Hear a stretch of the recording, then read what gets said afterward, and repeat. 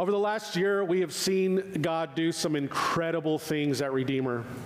We've seen families get connected. We've seen marriages restored. We've seen lives changed to the gospel. We've seen biblically serious disciples made and baptisms, and the list goes on. This is all in year one. God alone gets the credit for all this that the Spirit is doing here, and now He is leading people to all truth in His Word. It's been a joy to watch God work in the lives of our people, and it's liberating as a pastor that I'm not the one having to keep all these things going. Ministry is happening, and I'm not having to press on people or constantly check in with people. This is a clear indicator that God is at work, and we are dependent on His Spirit to do the work of ministry. And some of you know the history of this church and how we started, and some of you don't, and that's totally okay. Here's what you need to know: that we want to be a church who is faithful to God, to the gospel, and to the city.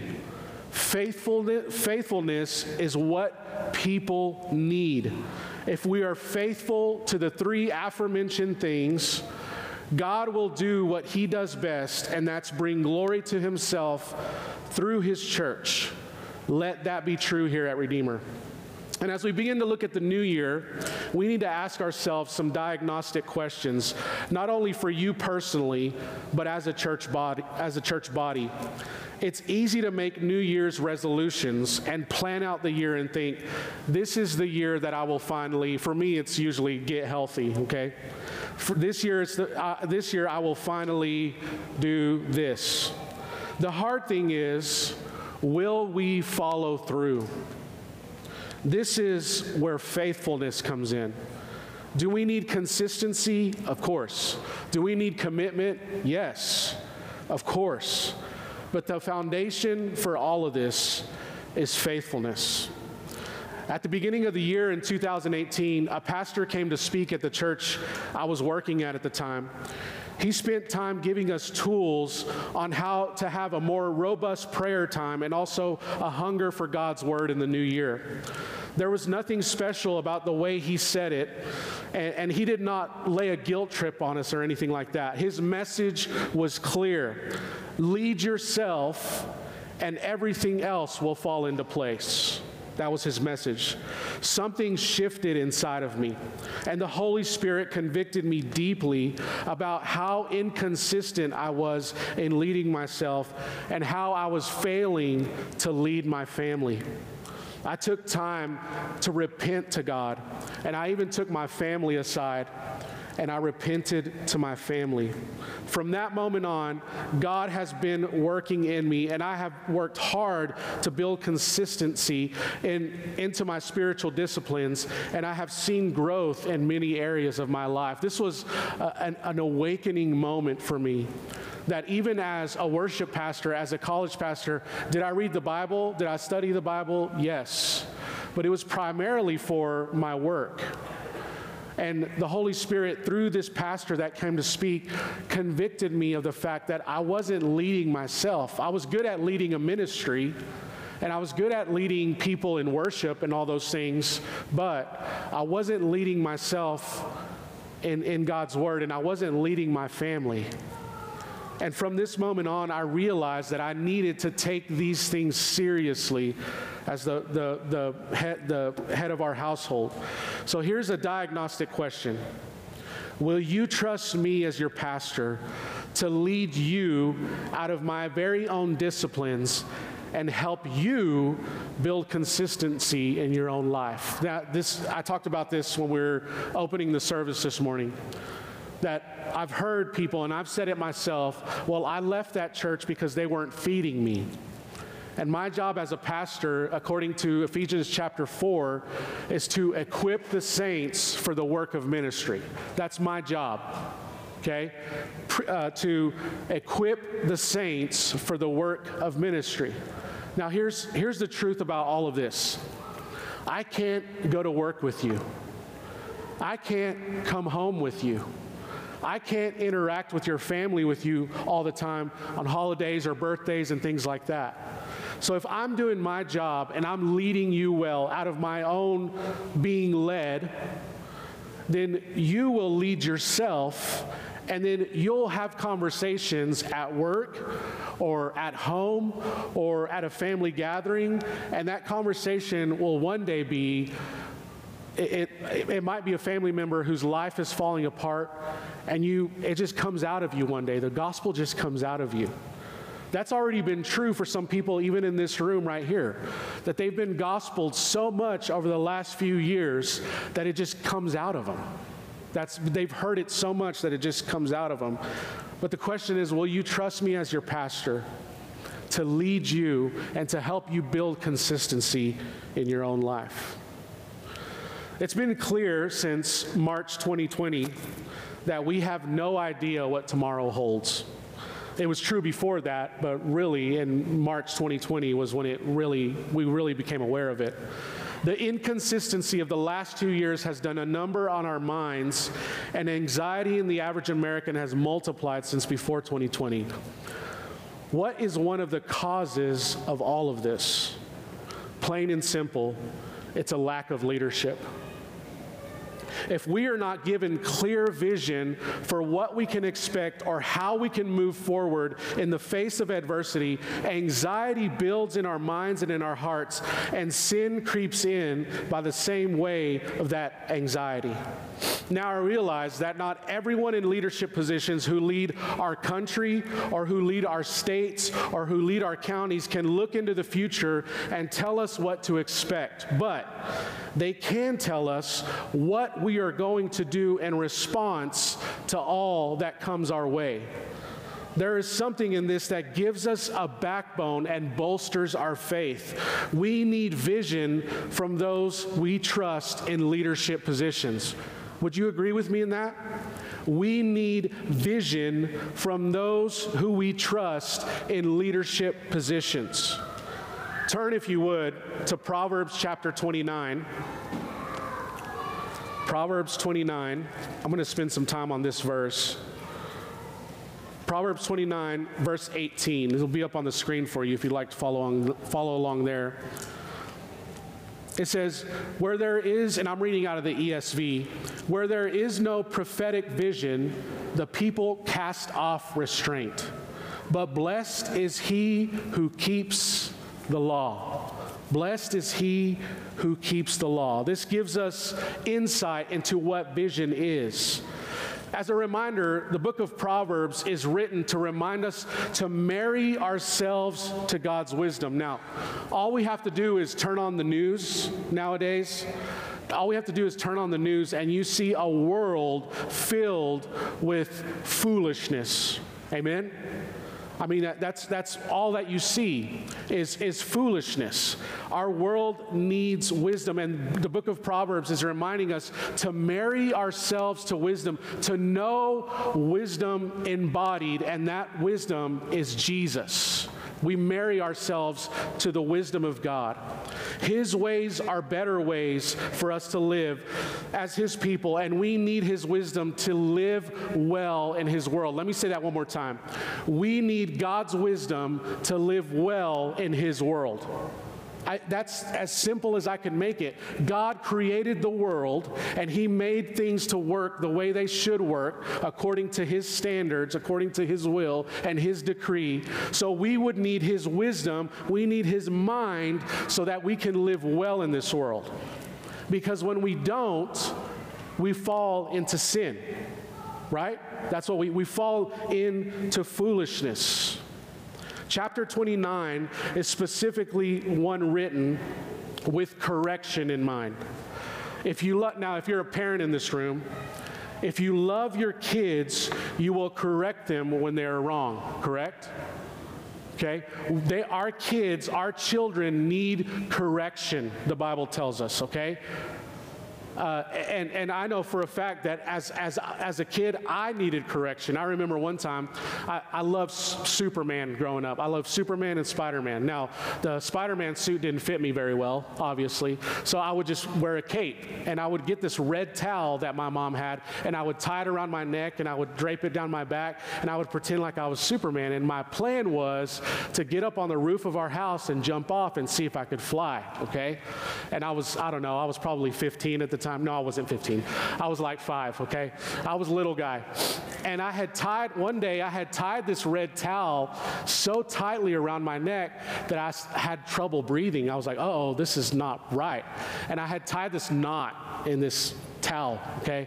And I went and I was like, well, my mom has these really sharp scissors. Surely I could cut this towel off and they would never be able to tell.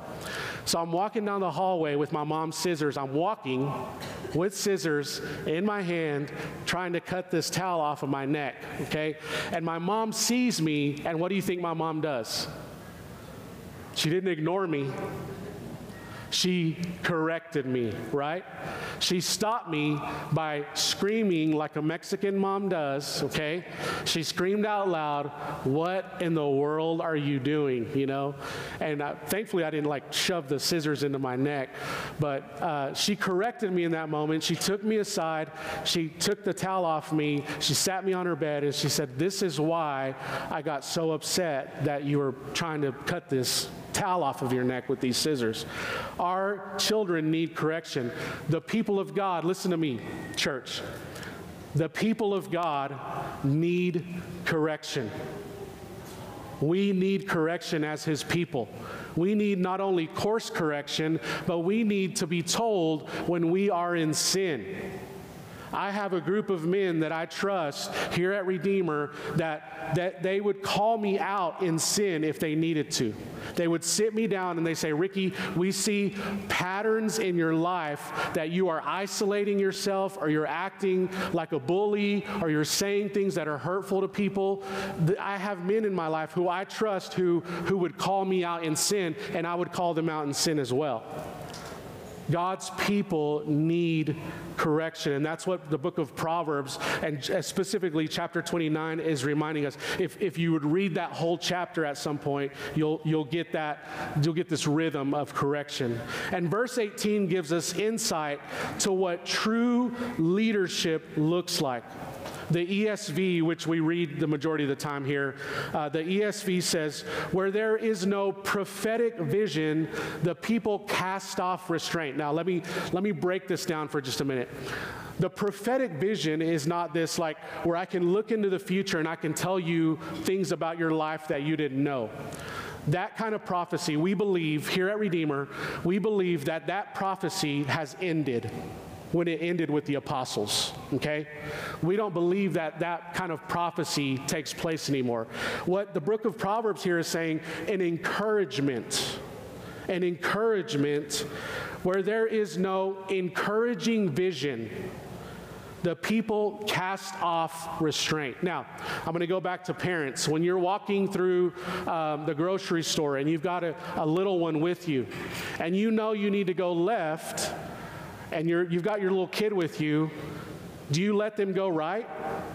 Absolutely not. You know that you need to go left, so you're going to take them left with you, okay? That is what this verse is breaking down for us. We need to go find food here, so we're going to go this way. We're going to turn left, okay? And where there is no encouraging vision, Proverbs 29:18 is saying, where there is no encouraging vision, the people cast off restraint. It's like a kid pulling away from your hand, not wanting to go that way. Because all you're doing is telling them how stupid they are, how dumb they are for wanting to go their own way. But when you're showing this, is this connecting for you now? When you're showing this child who needs correction, hey, this is why we need to go this way. Even though it might not make sense to you right now, we need to go left right here, even though you want to go right. This is encouraging prophetic vision where people do not cast off restraint. The Legacy Standard Bible says, in the same essence, it uses this clear language, but it says, where there is no vision, the people are out of control. They cannot be restrained any longer because they're so discouraged. The last part of that verse is faithful to God, and his word leads to blessing. Let's look at that one more time. Proverbs 29:18. I think I lost my spot. No, I didn't. 29:18. Where there is no prophetic vision, the people cast off restraint, but blessed is he who keeps the law. Now let me do some Bible work here, okay? Because it's easy to say, well, if I'll just do these things, then God will bless me. And in essence, yes, it's saying that. If you do these things, God will bless you. But that's because you're being led well by a good king. Look at me, church. If you are being led well by a good king, then yes, your life will be blessed. Now, that doesn't mean you're going to get a new car. It doesn't mean you're going to get a bigger house. It doesn't mean you're going to get better clothes. Those blessings might not come materially. But when adversity comes, we have peace. When confusion comes, we have understanding. That's what this blessing, the Bible's trying to help us see. It's not about material things. It's about being led well by a good king. So blessing comes when you follow a good king, when you are led by a good king. God gives us clear direction in his word on how we lead ourselves and how we lead those given to us to lead. Again, if we are led by God in his word and prayer, we lead ourselves and everything else falls into place. Now, I'm trying to communicate what happened for me in 2018. I felt like when I would go to work, like everyone would be like, man, Ricky, you do such a great job at this, and you lead really well here, and you're doing a lot. And it seemed like when I'd go to work, I'd be like, yeah, this is awesome. Like, I love being patted on the back. And then I would go home, and Callie and I were not on the same page. My kids and I were completely disconnected. I could lead well as a pastor, but I was not leading my family well. And I'll tell you from experience, all the way back in 2006, when Callie came to me and she said, if you want to be married to the church, you can have it. But I can't do this anymore. To hear those words come out of my wife's mouth, I never wanted to hear her say that again. So I knew that I had to lead myself well by being led by the Spirit in God's word and in prayer. That is the greatest gift. Men, listen to me. That is the greatest gift you can give your families, is to lead yourself. Lead yourself in God's word. Lead yourself in prayer. If those things are happening, something else is going to start leading you. Our attention is pulled by a million different things. And a lot of those things might not be bad things. It might be sports, entertainment, whatever it is. Those might not be sinful things. But when they become the most important things to us, then we've lost our way. We have completely lost our way. Men, your wives and your children are dying to be led.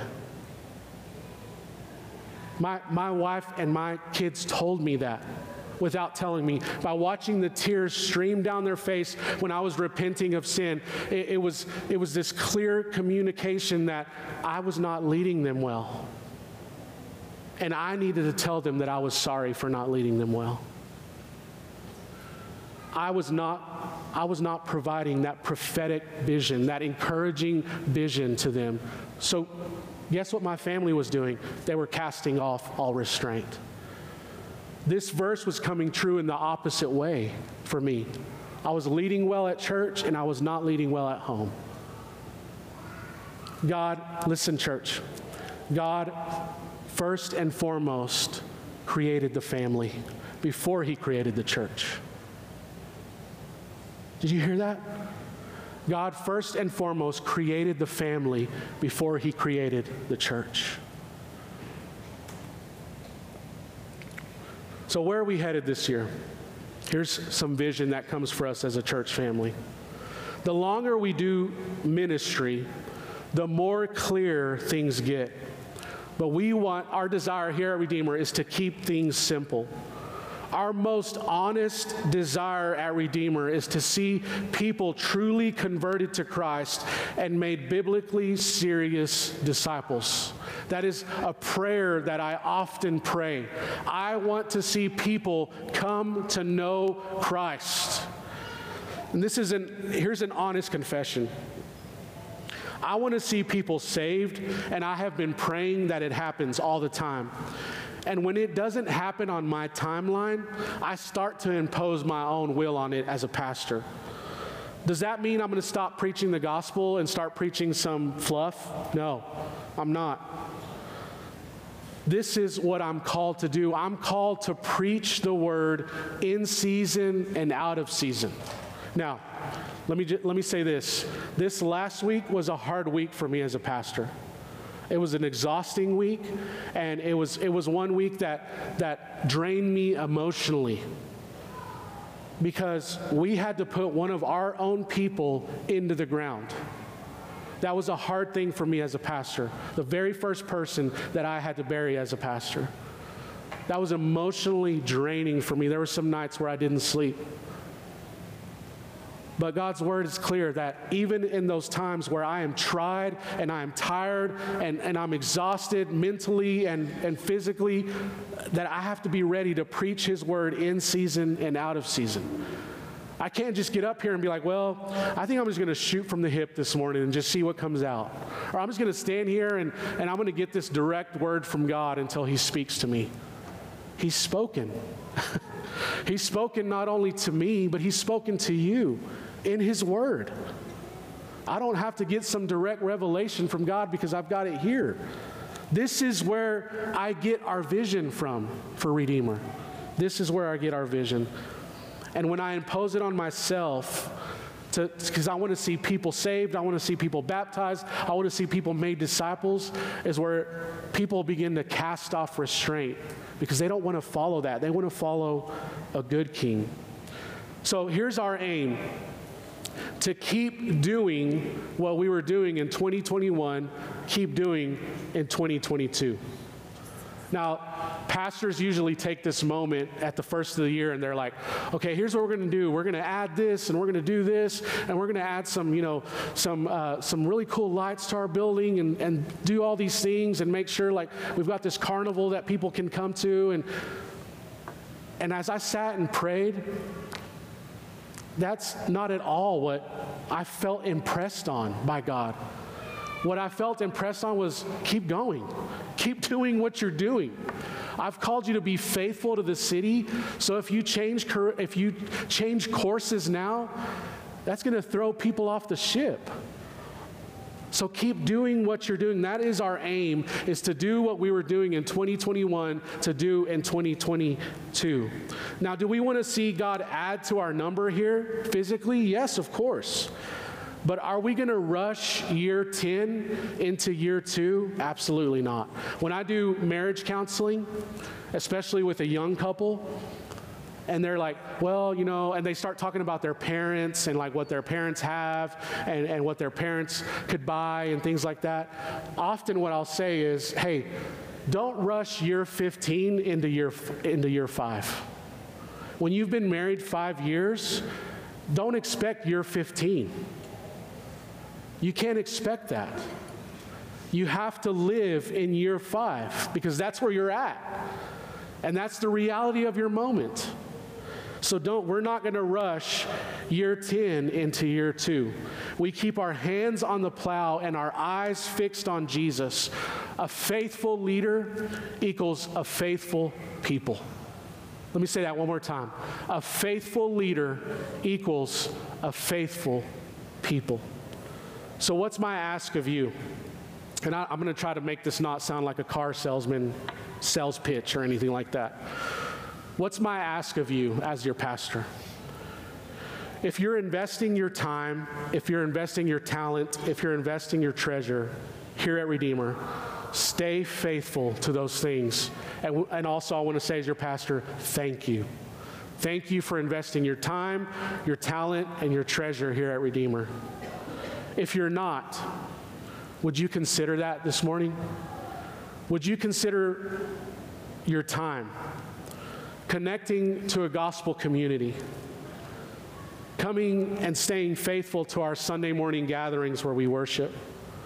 When we offer equipping classes like we have in the past, would you consider coming to those equipping classes? Would you consider covenant partnership with us here at Redeemer?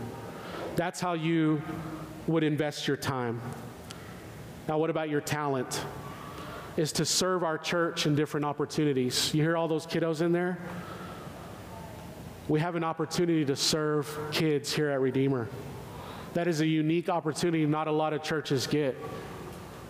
We have a unique opportunity to serve kids. You have a unique opportunity to serve here doing sound or media or helping us with the worship team. There's different opportunities for you to serve with your talents. And then lastly, your treasure. Are you giving? And some of you are, and you've been faithful, and we thank God for you. And here's where the pressure is applied by some pastors, you know. And I've even said this myself. Well, you have to give a certain amount, and if you're not, God's not too thrilled with you. But here's what I would say as a pastor. Start giving something and build on that. Start giving something and build on that.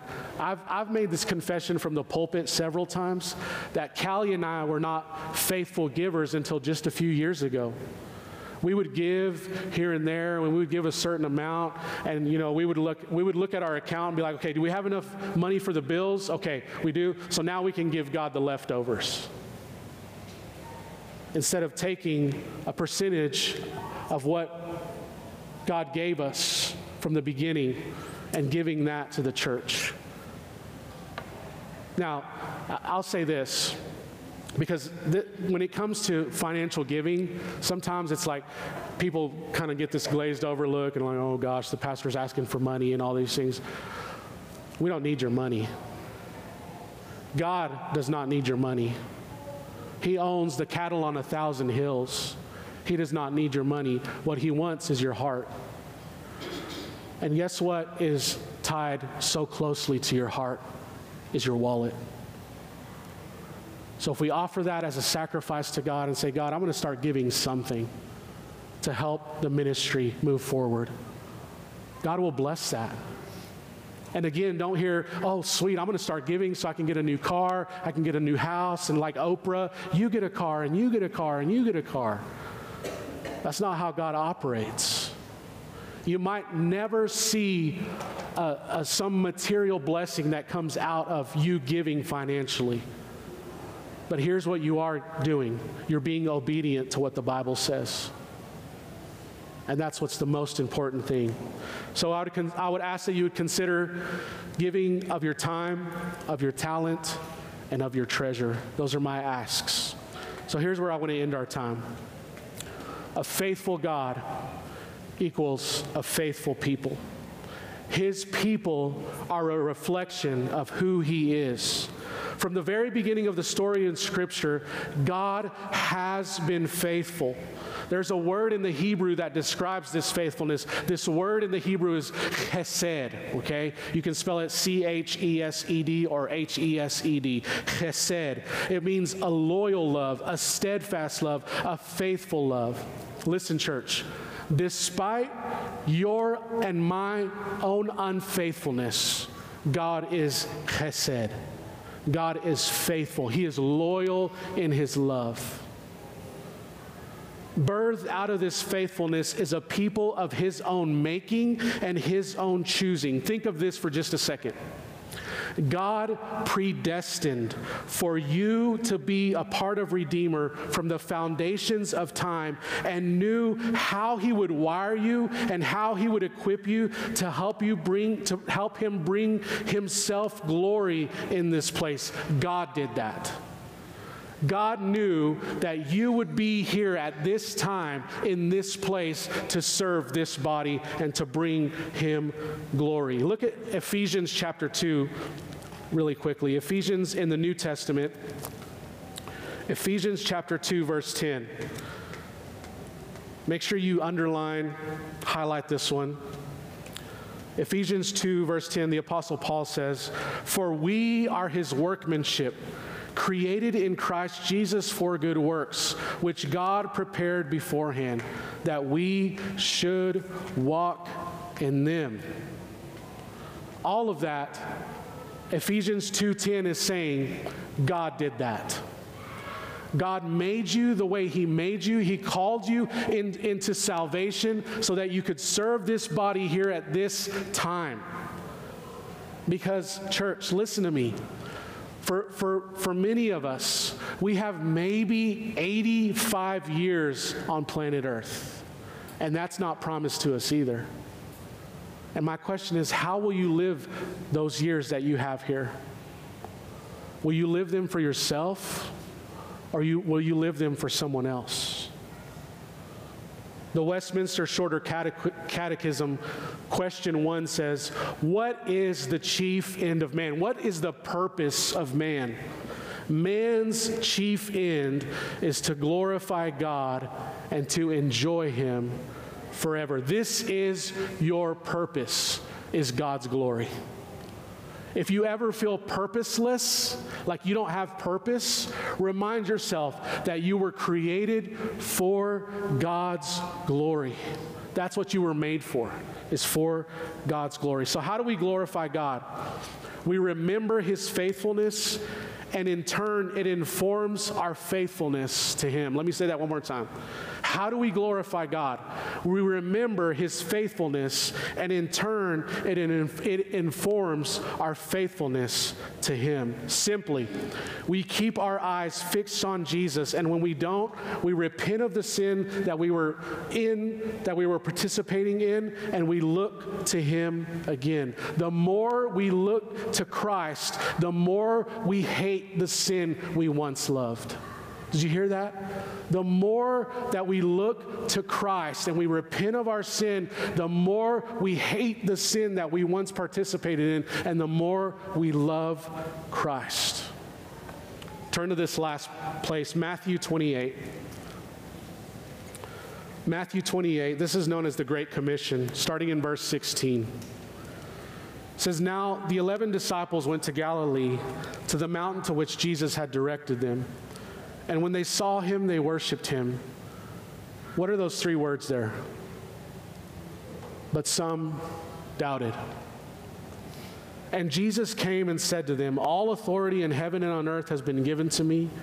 Go therefore and make disciples of all nations, baptizing them in the name of the Father and of the Son and of the Holy Spirit, teaching them to observe all that I have commanded you. And behold, I am with you always to the end of the age.'" This is, listen, church, Matthew 28, the Great Commission, is Proverbs 29:18 personified. Jesus, in that moment, gives his church clear vision. This is what you are going to do as the church. This is how you are going to be set up. And it's all done in my name. You don't have to try to figure things out. That's what it's become, especially here in the United States of America, in the West. It's like these pastors sitting down and banging their head against the wall, trying to figure out how to get people to come. When all a city wants is a faithful church, a Christ-exalting church, a simple church, a church who doesn't ask their people to constantly be going here and doing these things and make sure you go to men's Bible study and all these things, but it's to stay as simple as possible and be obedient to these things, to make disciples of all nations. Faithful to God, faithful to the gospel, and faithful to our city. That is our mission, as clearly as I can state it. We want to be faithful to God, we want to be faithful to the gospel, and we want to be faithful to our city. So this morning, I do this every week. I want to invite you into this. Band, you can go ahead and make your way up. I want to invite you into this. If you are not in Christ this morning, you cannot enjoy, listen, you cannot enjoy the blessing that comes with Proverbs 29:18. You cannot walk in the law the way it says if you are apart from Christ. The only thing that's promised to you is eternal wrath under Almighty God for eternity. That's the only thing that's promised to you if you are outside of Christ. So my invitation to you this morning is to come to Christ. Repent of your sin and believe. Put your faith in Christ and Him alone. He is the only one that can save you. And if you are in Christ this morning, would you take some time as we worship? We respond in worship in just a moment. And would you take a moment and ask yourself, am I leading myself? Am I leading myself in prayer? Am I leading myself in reading of God's Word? And if you're not, I would love to help you. I would love to give you suggestions. I would love to give you tools to do that. That is my hope as your pastor. Ask yourself those questions. Let's pray.